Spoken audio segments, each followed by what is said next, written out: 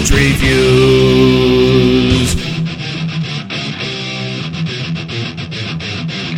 Dudes Reviews.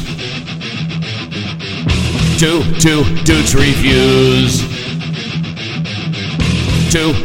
Dudes Reviews is back.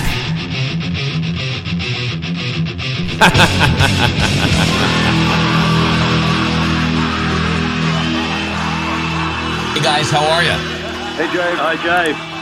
Thank you so much for taking some time out to give us a buzz. Congratulations on Firepower. I mean, God, 50 years of rocking the globe. Glenn and Ian in particular. When you guys started, did you ever dream that the Priest would become so big and have such great longevity throughout the history of rock music? I didn't expect to be alive at this point.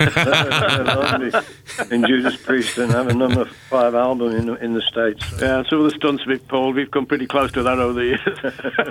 Yeah, congratulations on that. You know, I noticed, looking back at history, you know, growing up as a kid and seeing all the videos from the Turbo album, you guys, I mean, you play Turbo, but no really other material from that kind of point in time with Judas Priest, where it really seemed like you guys had maybe softened up the edges a little bit and became a little bit more mainstream. Is there truth to that? And was there something that was done purposely to maybe harden it up to really, you know, appeal to the hardcore Priest fans after Turbo?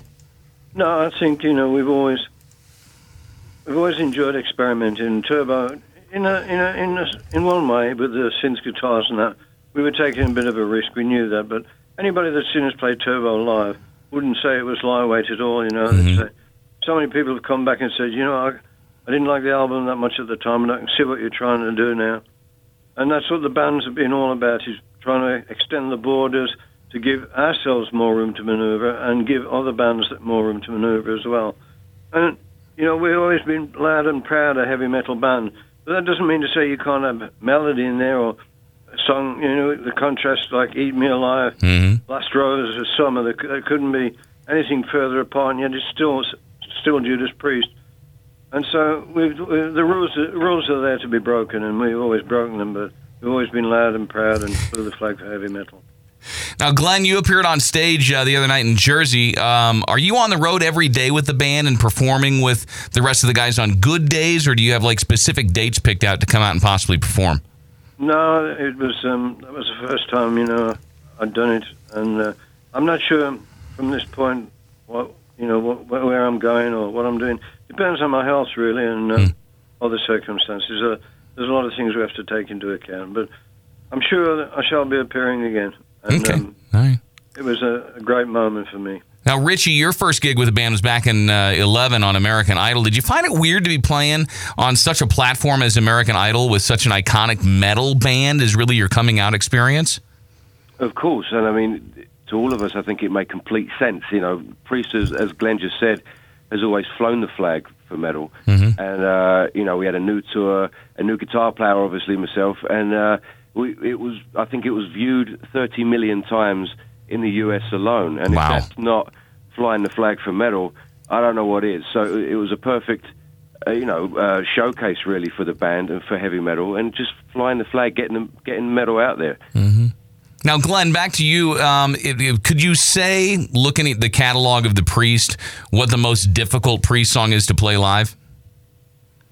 Not really, because if you're talking about, you know, my Parkinson's, that's more coordination problems than the speed. So it's nothing to do with the speed, really. Okay. Although there is a limitation on the speed I can get up to. It's more really about coordination. So some songs that you'd think would be difficult to play are quite easy, and vice versa. You know, some nights it's you know, I have good days and bad days. So. Okay. That's the nature of the beast, and I've got to live with it. Sure. Now, Ian, we haven't heard from you too much during the interview here. After so many years, is there a song, Ian, that you have to play because fans demand it, that in all honesty you could live the rest of your lives without ever playing it again? Like Living After Midnight or something that you just have to play to close every night? Yeah, there's a few of those songs. And when you're putting a set list together, you know, you do think, are we going to do this one again? But as soon as you hit the first couple of chords of that song and you see the fans' reaction, and and it's magical. Every time you play those songs, Out Living After Midnight, Another Thing Coming. There's a string of fans' favourites there that are fixtures in the set list, and for very good reason. Nice. Sad Wings of Destiny was the first Priest album I ever purchased, and still to this day I can listen to it back and forth and over and over again. Any chance you guys might pull from the archives a bit more on this tour as the tour goes on and pull out stuff like Beyond the Realms of Death or Victim of Changes or Diamond and Rust, Dreamer Deceiver, Genocide, something like that?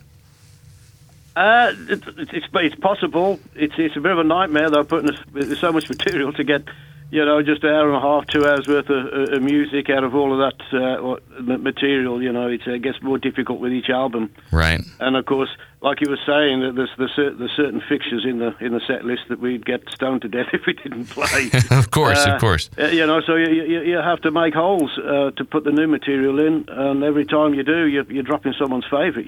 Yeah. But we do like to shake things up from time to time. We're doing things on this tour that we haven't done for a long time. One song we have never done in Saints in Hell. That's a unique thing. We're doing the Ripper off Sad Wings, aren't we? Oh, of course. Yeah, there you go. We're doing the Ripper. Ripper off Sad Wings. Yeah, very we cool. Considered doing. I'm drawing a mental blank now. What's the other? Oh, Tyrant. Tyrant. We spoke about doing off the Sad Wings. Yeah. Oh, I'd love that. I would love that. The closest you guys are going to come to us is August 21st, Las Vegas, for the Las Rages Fest. Do you find it tough playing the Silver State here in Nevada since the whole big suicide trial so many years ago? And have you ever played Better By You, Better Than Me live since the whole Reno incident?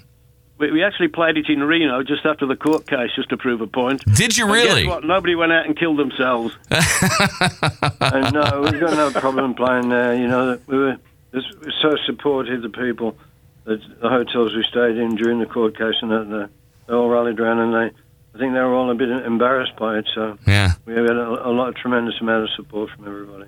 Well, congratulations on the new album, Firepower, and as everyone is saying, I mean, it is astounding how relevant this album is here in the year 2018, and the charts are proving that too. I mean, you guys have got a top 5 debut, I think the highest in Priest history, yeah? That's right, yeah. Well, congratulations. I think they're a band of sort of 50 years stature. Yeah. And still be popular and relevant enough, to get a top 5 finish like that. It's an amazing achievement, really. Very cool. Well, Glenn, I got my fingers crossed that we will see you down in Las Vegas. It's definitely a cool city to come and hang out and visit and do a show. And that'll be a big show. It's a big festival show with Saxon and a bunch of great bands on that bill. So can't wait to see Judas Priest back here in Nevada. Thanks very much for the call, guys. Thanks, Jay. Appreciate it. Bye.